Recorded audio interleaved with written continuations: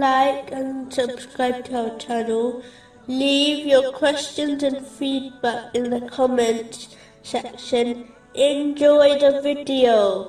Continuing from the last podcast, which was discussing chapter 36, verse 6. That you may warn a people whose forefathers were not warned, so they are unaware. A major obstacle, which prevents one from submitting to the obedience of Allah, the Exalted, is ignorance. It can be argued that it is the origin of every sin, as the one who truly knows the consequences of sins would never commit them. This refers to true beneficial knowledge, which is knowledge that is acted upon. In reality, all knowledge which is not acted on is not beneficial knowledge. The example of the one who behaves in this manner is described in the Holy Quran as a donkey which carries books of knowledge which do not benefit it. Chapter 62, verse 5.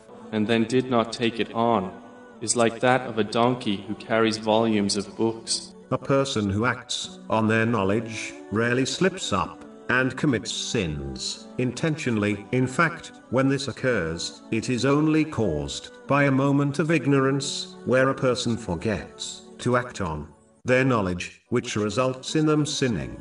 The Holy Prophet, peace and blessings be upon him, once highlighted the seriousness of ignorance in a narration found in Jami Tirmizi, number 2322, when he declared that everything in the material world is cursed, except for the remembrance of Allah, the Exalted. Whatever is connected to this remembrance, the scholar and the student of knowledge. This means that all the blessings in the material world will become a curse for the one who is ignorant, as they will misuse the blessings given to them, thereby leading to sins. In fact, ignorance can be considered a person's worst enemy, as it prevents them from protecting themselves from harm and gaining benefit, all of which can only be achieved through knowledge. The ignorant commits sins without being aware of it.